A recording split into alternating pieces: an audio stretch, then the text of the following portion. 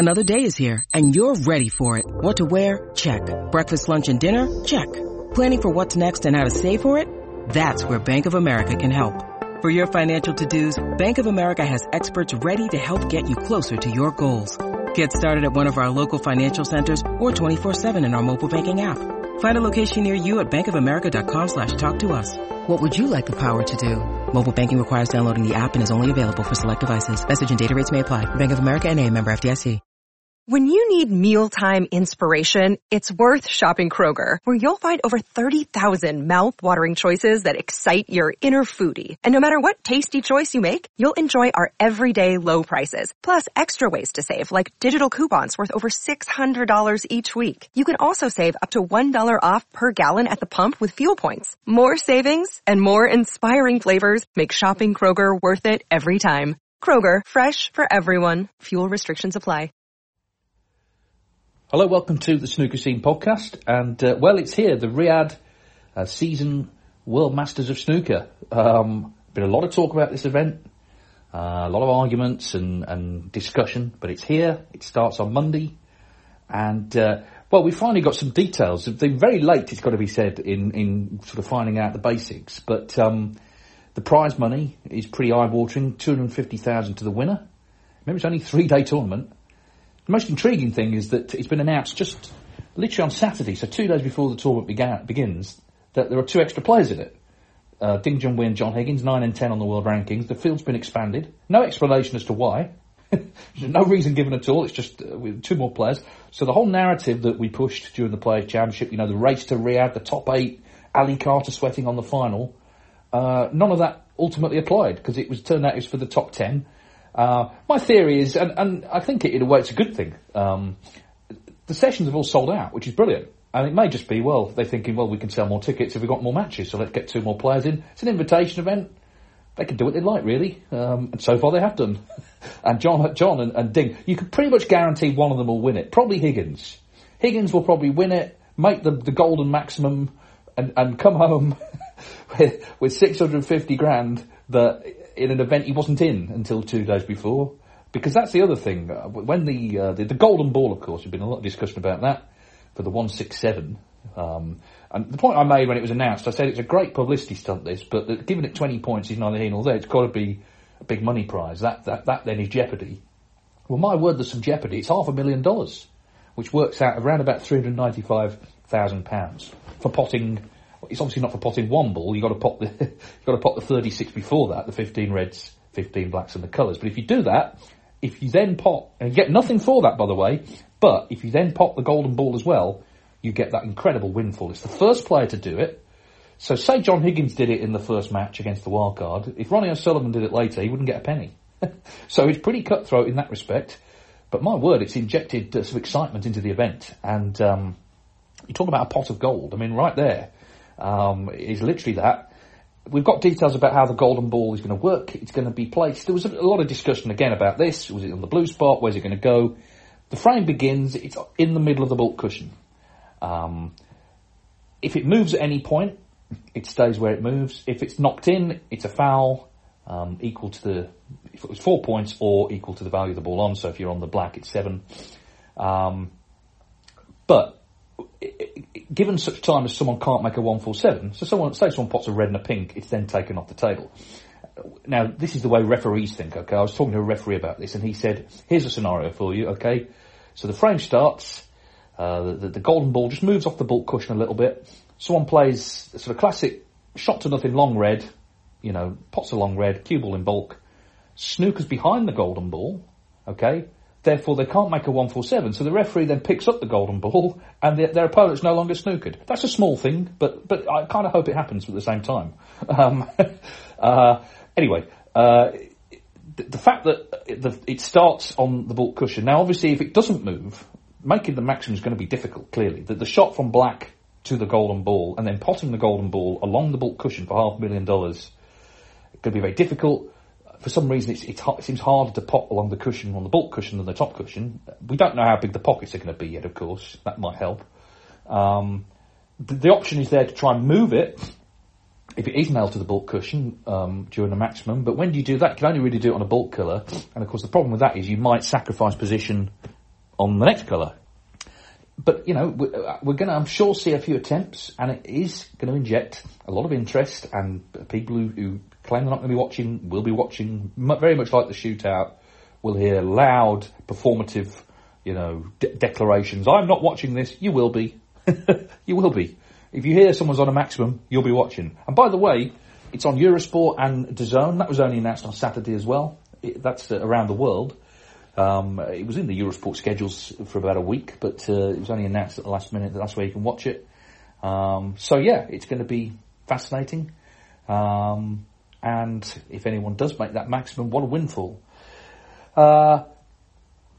Obviously, the controversy rages on about the fact the event even exists, but I would point you to David Caulfield. He writes Snooker HQ, a website, and he writes on that pretty much every day, and he's got a full-time job, so must point you to that website. Well worth checking out and reading.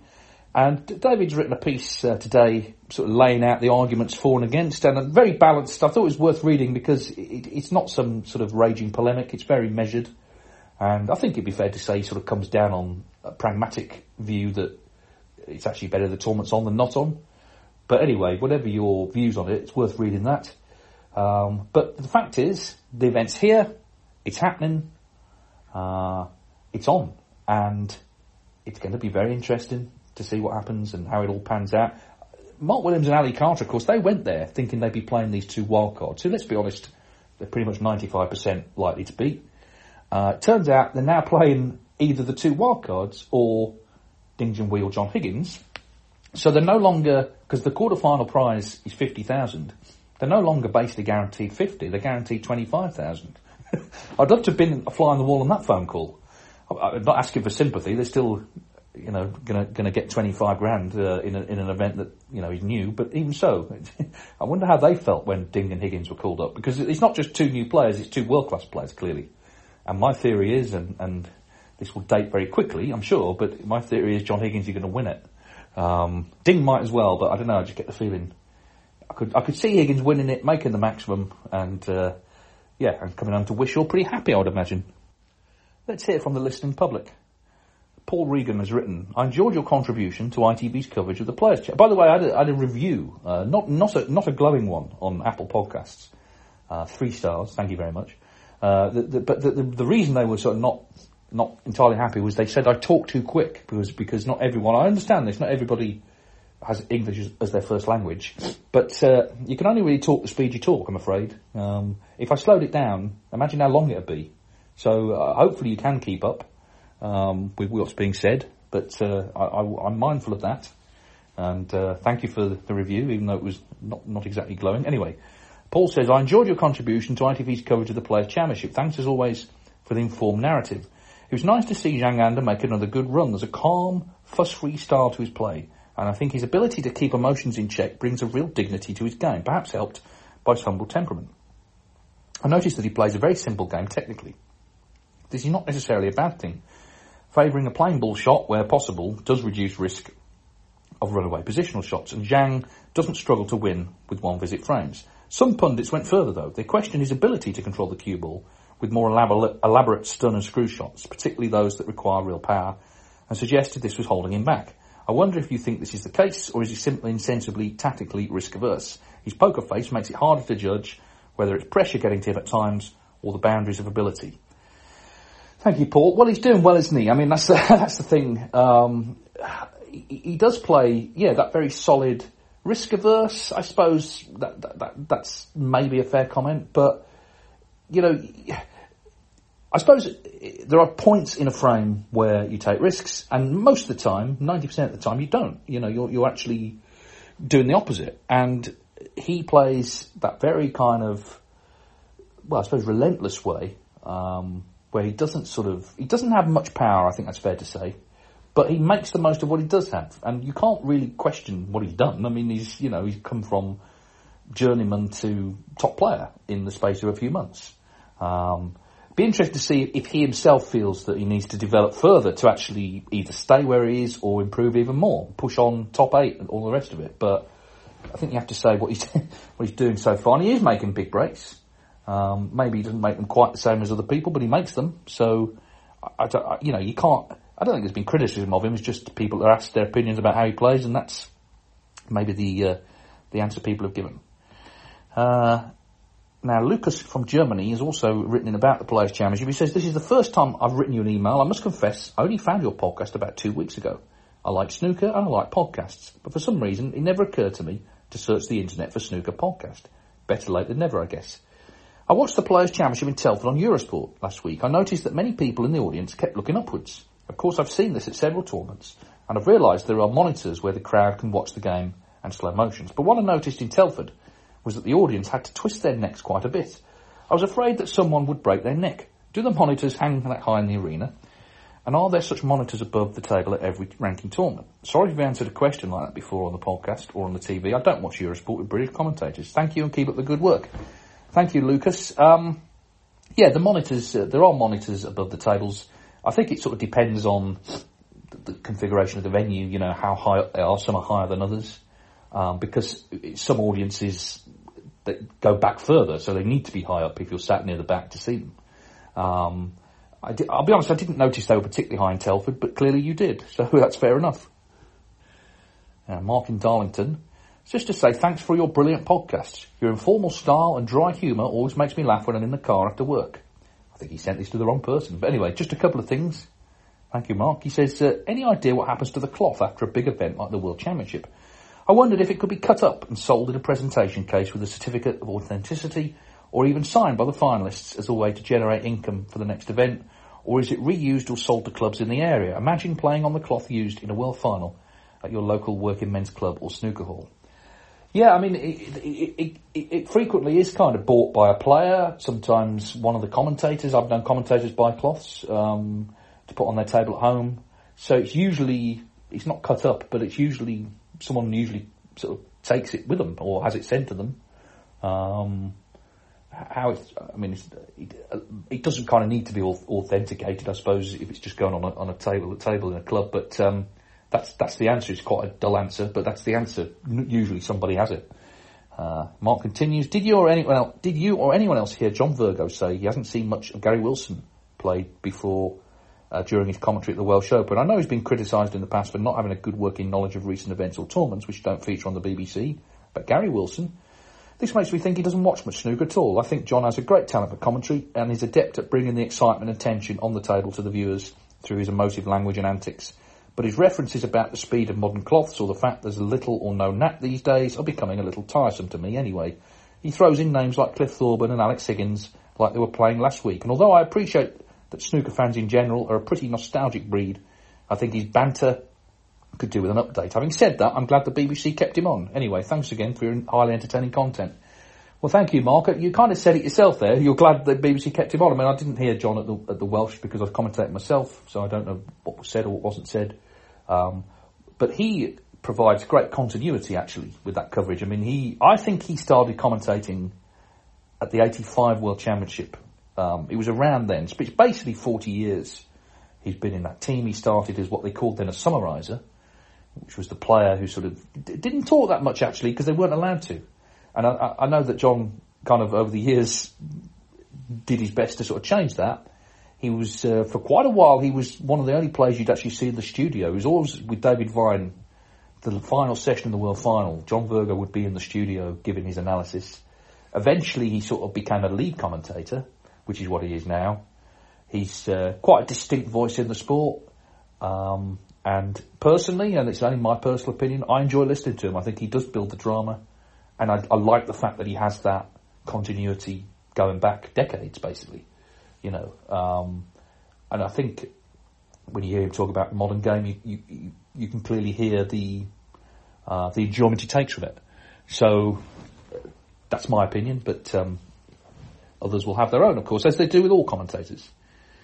Now, Richard wrote in last week about ITVX, and he's written back. He says, in hindsight, I realised my previous email about ITVX was rather negative, more negative than I had intended, and in your reply you brought up some points that I'd never considered. I have to say, Richard, I didn't think it was negative. You made your points, I answered them, we move on. Well, we moved on because you've written back. He said, in the Republic of Ireland, ITV4 is carried on Virgin Media's digital cable network, but that only covers some of the population. The other TV providers do not officially offer any ITV channels, including Sky, which is the most popular multi-channel service. However, reception of the free UK channels is available informally on satellite throughout Ireland. This is because the satellite beam has to be big enough to cover the whole of the UK, including Northern Ireland, and so overspill coverage in the Republic of Ireland is unavoidable. So people who want to watch free UK TV channels could do so using a dedicated free-to-air receiver, a free sat receiver imported from the UK, or by manually tuning a Sky receiver, although that is not as user-friendly. Watching overspill satellite reception is totally illegal. Whilst overspill satellite reception is inevitable, the UK broadcasters can easily block their internet services to users outside the UK. This means that ITVX, BBC iPlayer, etc. are blocked in the Republic of Ireland. Many people in Ireland, however, use VPNs to get around this blocking to watch UK streaming services. This might be technically illegal, I'm not sure. Paying subscribers to ITV Hub, the old name for ITVX, used to be able to watch it in Ireland and throughout the European Union under EU law. Obviously that no longer applies since 2020. Well, thank you, Richard. It's very detailed, and cheers Brexit at the end there, by the way, for wrecking that. But yeah, so that's the answer. People have said people have said you can't watch ITV4 in Ireland, but we've had correspondence from people who are. That answers it. The phrase there, I never expected to use overspill satellite reception, has explained it. So thank you for that. And it seems ITVX you can't get anymore, which is a shame, obviously. Let's go back to Saudi Arabia. With the other tournament there. So Benjamin has written, just a question around the Saudi Arabia Snooker Masters to be staged over the summer. Is it a random 1-8 flat draw? If so, with the amount of money that's up for grabs, it would heavily influence the rankings based on luck. If you're outside the top 64 and you manage to accidentally draw somebody closer to your own ranking, this could already secure your season. On the other hand, if you're just on the tour and have the misfortune of drawing Ronnie, Judd or Selby in Riyadh, your season seems finished before it even got started. Even a couple of wins in a row in a home nations event, however admirable, would simply not be significant enough to turn the tide. It feels unbalanced to have one season or even career defined by the luck of the draw in one event.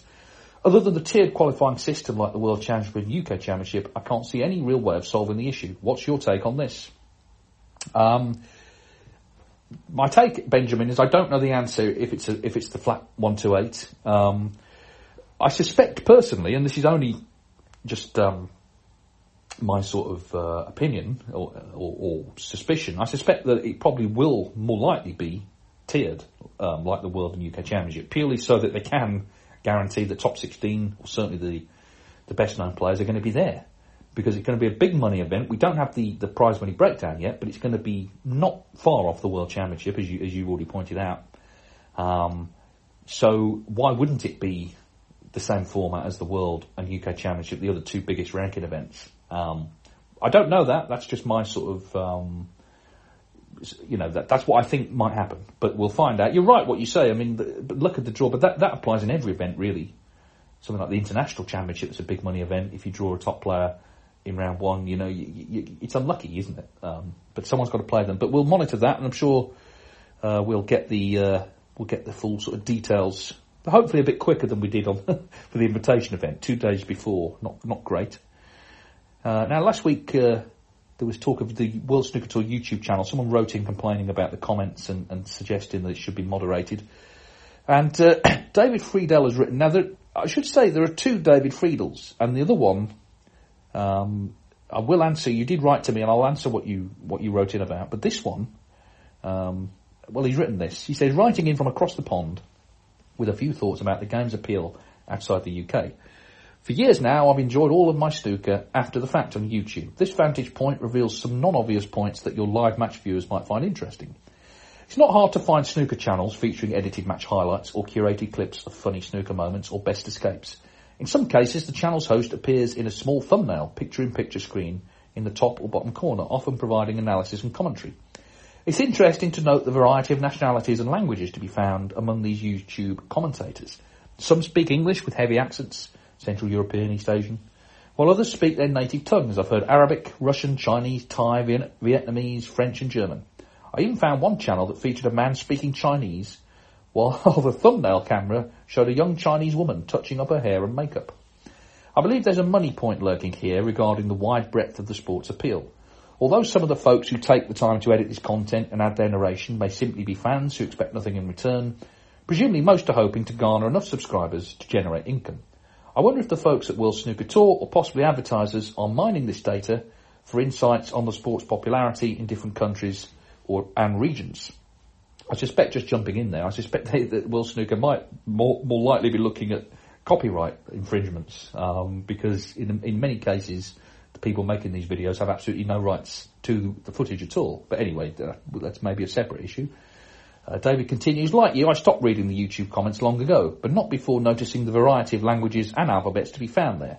Yet more data to be crunched, it would seem. Of course, it would be a terrible idea to have your listeners start sending in examples of idiotic YouTube comments, but perhaps you'll permit me to name one. A while back, I watched a clip that featured a pair of Thai commentators. Within the first few minutes, it was clear neither of them adhered to the less is more school of sports commentating. The banter was almost incessant. And sure enough, someone took the trouble to post a comment in English, of course. Would you just shut up already? It really does make one wonder. Thanks as always for your time and talent. I look forward to every episode. Well, thank you, David. And yeah, I mean, the whole YouTube thing is interesting because we've all been on there looking at old stuff. And I think, I've made this point before, I think there is a difference between preserving the kind of heritage of the game, really, by putting old clips up that people have taped at the time, footage that would be lost without these people putting it up. So I'm talking about stuff from 30, 40 years ago, and stuff from 3 days ago, where there are clear copyright issues. People even live stream. I know that World Snooker have taken action recently to stop that, because these people do not own the rights to the footage, and broadcasters who pay money to show snooker, quite rightly, don't want people randomly just streaming it for free on the internet. But anyway, thank you for that. And we'll move on to Otto in Finland. He says, I always wondered how the commentators are able to deduce the amount of pots needed for a player to win the frame, i.e. leave the opponent needing snookers. Then I stumbled on the following rule of thumb on an internet forum somewhere. Learning this has paradoxically increased my enjoyment of watching and playing the game. So he says you can calculate the amount of points that a player needs by subtracting their lead from the amount of points left on the table and dividing the difference by 2. Conversely, if the player is behind, you must first add the opponent's lead to the amount of points on the table. Okay, so he says, while this will give you the amount in absolute points, deducing the required colour after the reds have been potted can still be tricky. And judging by the number of times even the commentators get this wrong, there isn't any mental shortcut for deducing this. I thought I would write in to share this eureka moment of mine, while realising that a portion of your viewership might consider it common knowledge. I'm sure that there are more recent converts like myself that will appreciate this bit of knowledge. Thank you for the quality and regularity of this content. Thank you, Otto. Let's just read that again. He said, you can calculate the amount of points that a player needs by subtracting their lead from the amount of points left on the table and dividing the difference by 2. Conversely, if the player's behind, you must first add the opponent's lead to the amount of points on the table. I have to say, I've read that twice now, and I don't really understand it. But anyway, clearly you do, and it's good that it's helped you follow the action. Steve Graves. Firstly, thanks a lot for keeping the podcast up and running for so long. It's kept me going through many a bus journey to work. Apologies if this has been addressed before, but it strikes me that snooker is one of the few sports I can think of where the players don't warm up on the actual playing surface before the action begins. In most individual or team sports, the players will run through a few routines in the arena. I appreciate snooker events have a practice table or two, but as we so often hear players talking about how different cloths and pocket tightness, etc. can affect the game, you might imagine they benefit from a bit of time on the table they'll actually be playing on. Similarly, the atmosphere in the venue is often seen as a factor which affects play on the table, so perhaps a few pressure-free shots taken in that environment would help relax players before the real stuff gets underway. It feels odd that players are introduced into the arena, do their walk-ins and start off cold, as it were, with their first shot being a meaningful one. In many ways, it makes one of our amazing professional stars firing in a long red with their first shot even more impressive. Of course, the likes of tennis or football are very different to snooker, but even in darts, there are some practice throws in the arena. Has anyone ever thought of introducing something like this in snooker? The only real objection I can think of would be that the cloth would be very slightly marked, but that's the case very quickly once players begin anyway. So in the grand scheme of things, it doesn't feel like a big deal.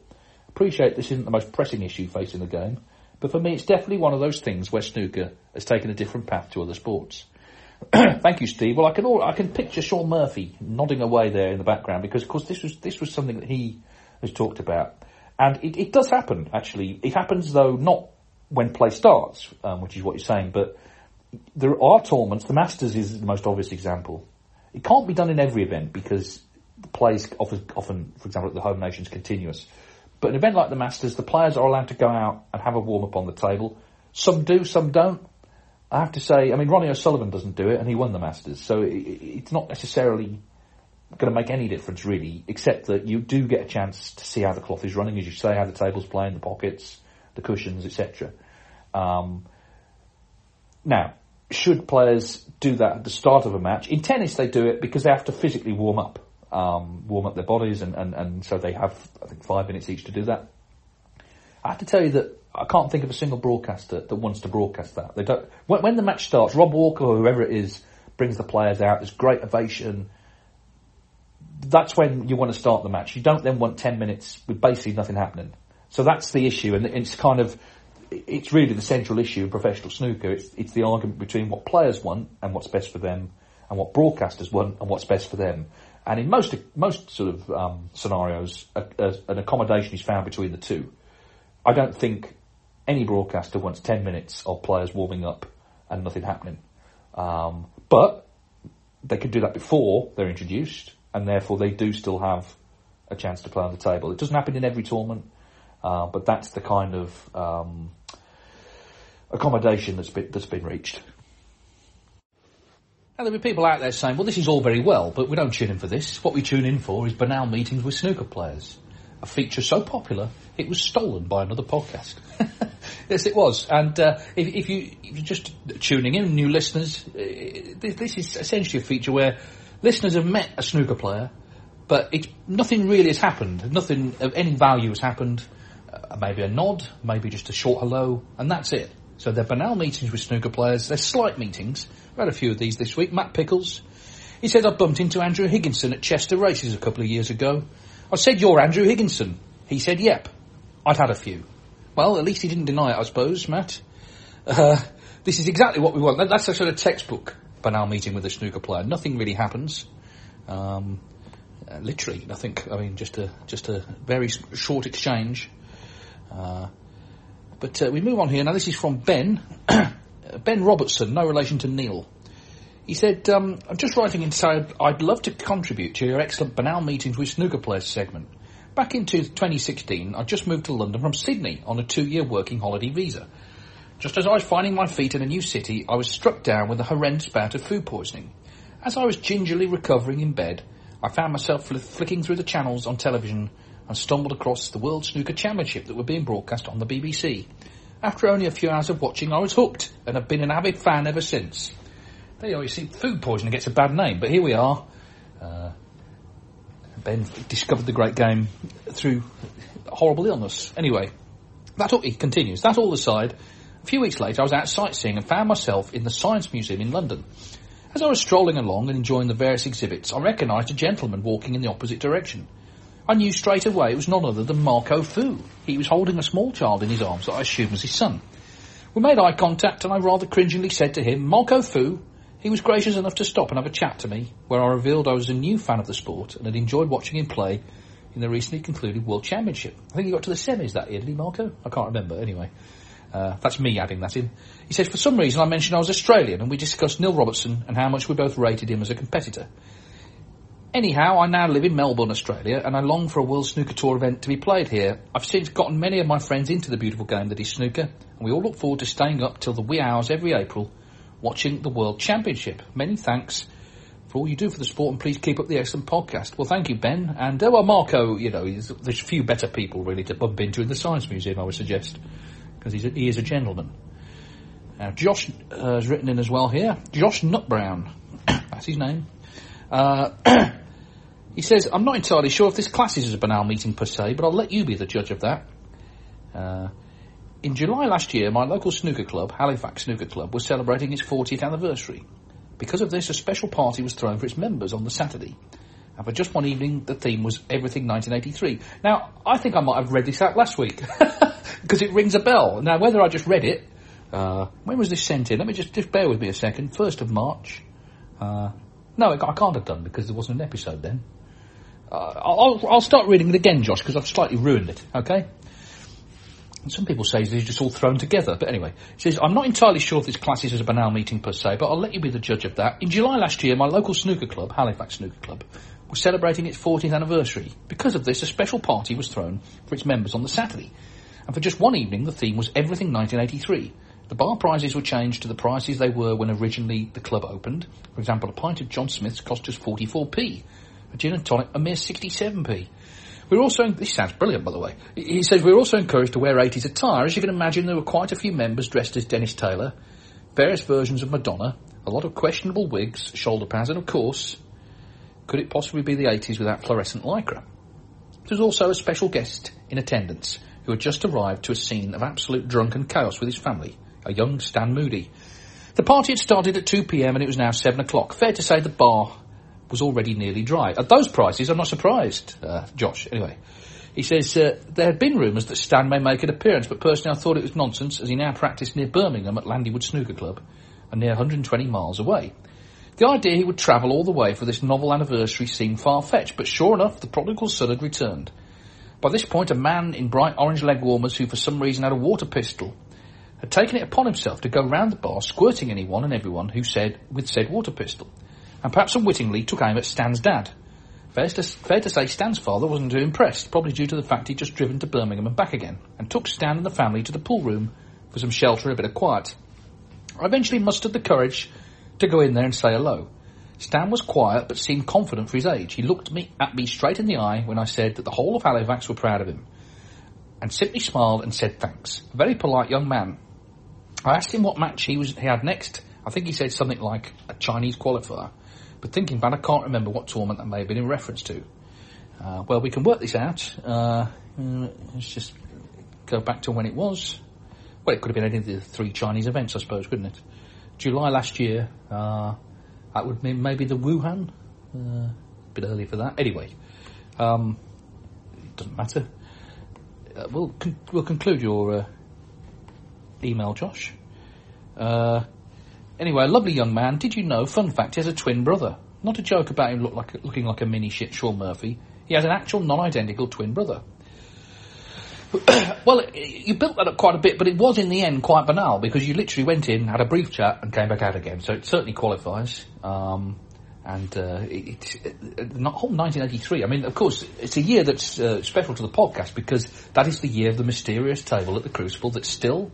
You know, and I just watched a thing on Netflix called The Octopus Murders about this deep state American conspiracy. Well, to be honest, this table business makes that look like a lot of fuss about nothing, because still the authorities are suppressing any investigation into why there was a table in the Bill Werbeneck-David Taylor match, a small table between the actual snooker table and the audience in the front row. Nobody's talking about this. You know, people are looking the other way, but I'm determined to get to the bottom of it. And, you know, people mocked Woodward and Bernstein back in the 70s. But, anyway. So thank you for that. Now, that's the end of that segment, if we can call it that. But what we do have here is Henry Cutting.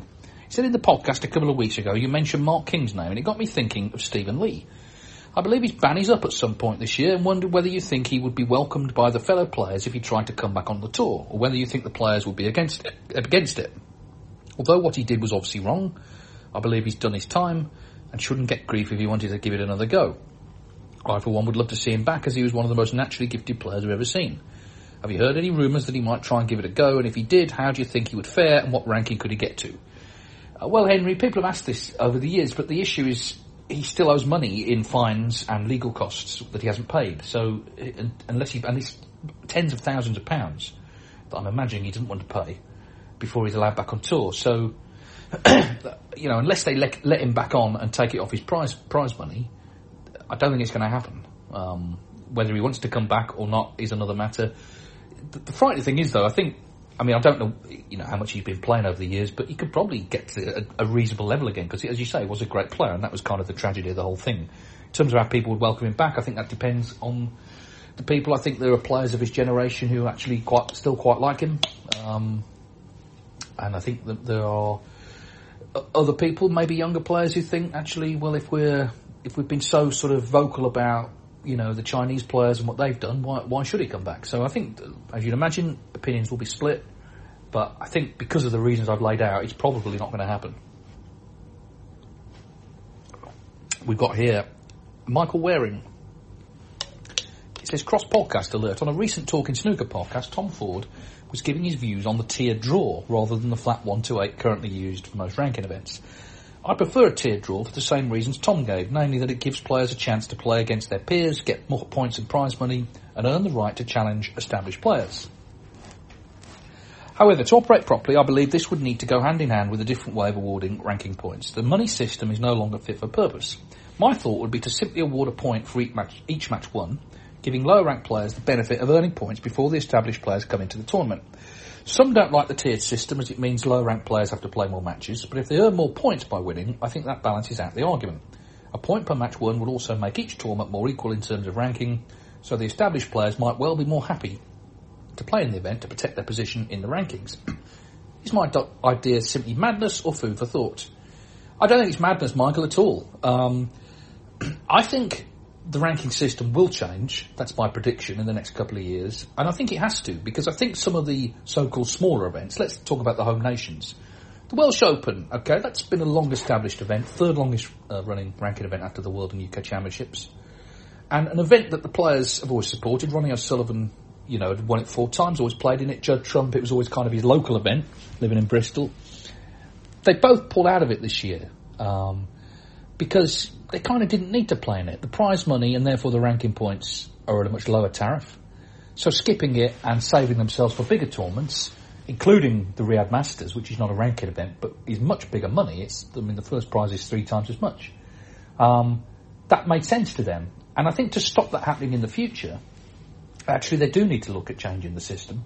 So that all ranking events, there's still going to be a different sort of grades in terms of points, but there's not such a wide disparity between these events that have big first prizes and the other events. I was talking to a player this week and he kind of agrees with that, but he also said he's spoken to World Snooker and they say, well, the way to get the prize money up is actually to have a prize money ranking list so that promoters around the world bid against each other to see who have the biggest tournaments. And that makes some sort of sense as well, but I think you can still do that by having different ranking points tariffs. Now, going back to the 1980s, it was a point per match won.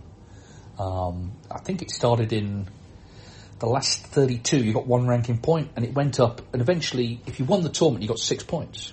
6 points. Runner-up 5, and so on. World Championship was 10 to the winner. But that was basically it. It was very simplistic in a way. But, Steve Davis was number 1. Nobody ever said it didn't work or it didn't reflect who were the best players. The problem with the system in those days, I guess, was that it was very rigid. You had your ranking for the whole season. It didn't sort of change during the season. Now, whether we should go back to a system as simplistic as that, I'm not so sure. And I'm not convinced it's right to allow players lower down the rankings to earn more points in an event than people who come in later on. I can understand, as you say, it balances out the sort of the fairness, if you like, of having to start earlier. But I don't know. I think I'm not convinced that's the answer. But if we had a return to some sort of tiered system, you'd still it would balance itself out because okay, the top players might only have to win 1 match to get X amount of points, but if they don't win that match, they get nothing, and that's the point. Coming in the last 32 at the UK Championship, a player like Neil Robertson, who lost that match to, I think it was Zhou Yulong, he got nothing. Had he won that match, he would have got whatever he would have got, 15,000, whatever it was. Listen, I think we know what the arguments are here. I think it will change. Well, not next season, maybe not the season after that, but I think in due course it will change, and I think eventually we'll go back to a system that maybe was imperfect, but in terms of the arguments you're making there and Tom Ford make more sense. You start off, certainly a new player starting off in their career are playing players of their standard earlier on rather than coming in against the big boys. And then there's more excitement if they make a venue. It means more if you make a venue when you've earned it. Alan McManus would say, he would never see Jimmy White, he would never see these guys until he qualified for a venue. In the old days, Ronnie O'Sullivan at the Norbreck, 10 matches he had to win to get to a venue. But if you got to a venue, it was a big deal. Well, it's less of a big deal if everyone's at the venue. So I don't think your idea is madness, no. Now, we should congratulate Ken Doherty, who won the 900 Seniors event at Goffs in County Kildare, venue very special to him. sort of grew up there went to watch, was an usher, obviously played there and has won there at the weekend, and it was on Channel 5. And Alex from Maidstone has written in. He said, I'm just writing as I'm watching a very enjoyable final of the 900 between Jimmy White and Ken Doherty. I really want to thank whoever came up with this concept. It's a fantastic watch, seeing legends in a competitive but also very relaxed atmosphere. There's definitely a place for more of this kind of tournament. The standard was great with big breaks from Hendry, White, Doherty and Fergal O'Brien. I hope the 900 is scheduled for more events. It's a wonderful watch. Yeah, I mean, well, Jason Francis is the promoter. Obviously, it's slightly adapted from the shootout, you know, the whole point with the shot clock and hitting the cushion and that. But the 15-minute thing, I think that is a good idea. So many sports are against the clock. Time sports, obviously football, you know, you're watching the clock. Rugby, you know, obviously there's a lot of sports where it's all about who's the fastest and so on. Snooker's never been that, but it can be. And we've seen the shootout has been successful, and this is successful. And I confess I didn't see much of it myself. I had other things on Saturday, but from what I saw, it was packed at Goffs, which obviously is an iconic venue, and for once that description actually fits, the old venue of the Irish Masters. So obviously went down well, and I'm sure there will be more of them. And I think for the seniors, it definitely works, because those guys, obviously, they're not anywhere near their best now. We know that. So do you really want to watch them playing best of sevens, best of nines? Maybe not. But under this format, matches don't outstay their welcome, and actually they do seem to produce, for whatever reason, a high standard. So glad you enjoyed it, and I suspect more will follow there. Now, our dear friend David Burney, he's in Canada. He says, sorry for not writing we know he's in Canada, that's where he lives. He says, sorry for not writing in of late, but things have been busy. We're pleased to announce that the BC Open will be running from March 8 to 10. We have 52 players in this tournament. Great to see, as when I ran my first BC Open in 2018, we had 22 players. It's great to see the rise in numbers. Viewers will be able to tune in on YouTube. Please search for Snooker Canada's page on the video sharing site. As well, Lars, fellow correspondent, now this was Lars who came to the UK Championship, he's referring to. He says, if you're able to make it down to Richmond, it would be great to meet you, as you said two magical words to my ears, snooker and Sweden. We'll be running the tournament at Top 147 Snooker and Billiards Lounge and Star Snooker Club. There we are, with some sort of, this podcast is now some sort of, I don't want to say dating site, but it's putting people in contact, put it that way. He says, going back a few episodes, this is David again, he says, going back a few episodes, when some listeners were discussing commentary in your style, as myself, as a snooker commentator here in the Americas, I feel that everyone has their own style, like you said. We all like the players. There are some you like more than others. I feel if we can provide great entertainment to take fans away from tough times that are happening in the world these days, that is a job well done. I do think, just jumping in there, I do feel sometimes you put the qualifiers on and there's no voice. And I do think you miss, I mean, everyone has their favourite commentators and views on them and so on. I think you miss that. It is the sort of friend in the corner guiding you through. It's company for some people, I know, to have those voices. So it's, although it's sort of an ephemeral job in some ways, you know, it has its merits, it has its value. I would agree with that. And then you mentioned you're coming to Sheffield, which I look forward to seeing you again there. He says, how about this for a joke? He says, of course the shot is pocket weight if the ball goes in the pocket. It's not so much a joke, that is a wry observation, I would say, but thank you for it, and do let us know who wins that event. I spoke to Cliff Thorburn recently, and that sounds like something out of Alan Partridge, I know, but I spoke to Cliff Thorburn a couple of weeks ago, and of course the great sort of thing in his lifetime is the way that snooker in Canada at the professional level has tailed off, but he's in great form, and it's had some great stories, as you'd imagine. I think that's it for now. People will be saying, well, we thought that half an hour ago. But anyway, the Riyadh Season World Masters of Snooker is the big event this week. It's going to be fascinating, I think, to see how it goes, how it's received. Will anyone make that golden ball maximum? I do feel that snooker has taken a step forward by going there. And I also feel, and I've been saying this for a while, it's not always a popular view, but I think actually invitation events are very important to sort of spread the snooker word, going to places with the best players in the world. And yeah, they're earning big money, but they've earned the right to be in that position, they've all come from the bottom and they ended up at the top. As I've said before, they're not the top players, they're the best players. But testing the water in these territories and trying to build a base, we did it in Thailand, we did it in China. We've done it in various places where, in the end, ranking events weren't sustainable. But the fact is, there will be a ranking event in Saudi Arabia for big money in the summer. So this is quite a big step for the sport, and notwithstanding the opposition that some people have to it, I think it is a significant week. So let's hope it all goes well. And a reminder, it's on Eurosport, it's also on DAZN, and there's various other places around the world, particularly in the region itself, where you can watch it. But that's it. So do keep your thoughts coming in. And as we're now in, here's the thing, okay, we're now in March, which means next month it's the World Championship. Next month it's the World Championship. It's crept up on us. I was going to say it's crept up on us. The other day I was in the city centre of Birmingham. I don't need to delay with this anecdote too much, but I saw the same person. These people, they're doing noble work.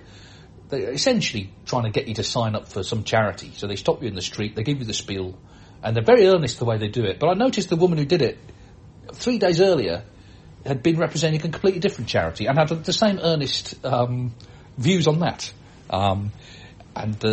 Anyway, what was I saying? Oh yes, the World Championship is upon us, and why don't you get in contact and let me know who you think's going to win? Who's going to win? Simple as that. Because after that World Grand Prix final, and I've written a piece for the Eurosport website this week on this, basically anyone you spoke to said it's between Ronnie O'Sullivan and Judd Trump. It's a straight fight this year between those two. Then suddenly we get to Telford. Ronnie got hammered, let's be honest, by Mark Selby, 6-0. Judd Trump bowed out. He'd taken a couple of tournaments off, looked a bit rusty, lost to Ali Carter in the quarterfinals as well. Suddenly, it's not between those two, is it? Because you've got Mark Allen who's come through, you've got Gary Wilson, Zhang Anda, who are winning tournaments, you've got Mark Selby back in a bit of form. Actually, Ali Carter's playing good stuff. And then, John Higgins has been threatening something, and obviously Luca Brissell, we don't know how he's going to go. There's a lot of contenders. I know people have mentioned sort of Mark Williams. I always think Ding Junhui's got unfinished business at the Crucible. Who's going to win it? Who do you think's going to win it? Just give me one name. You don't have to go into a great explanation. Don't have to give any explanation if you don't want. I'll collate them, and we'll see who's right, ultimately, because in 2 months' time it'll be over, pretty much. But anyway, looking forward to that. And it's snookerscenepodcast@mail.com to get in touch. snookerscenepodcast@mail.com. We're members of the Sports Social Network, etc., etc. But that's it. So thanks for listening. Enjoy this week's snooker action. And as we always say, goodbye-bye. Sports Social Podcast Network.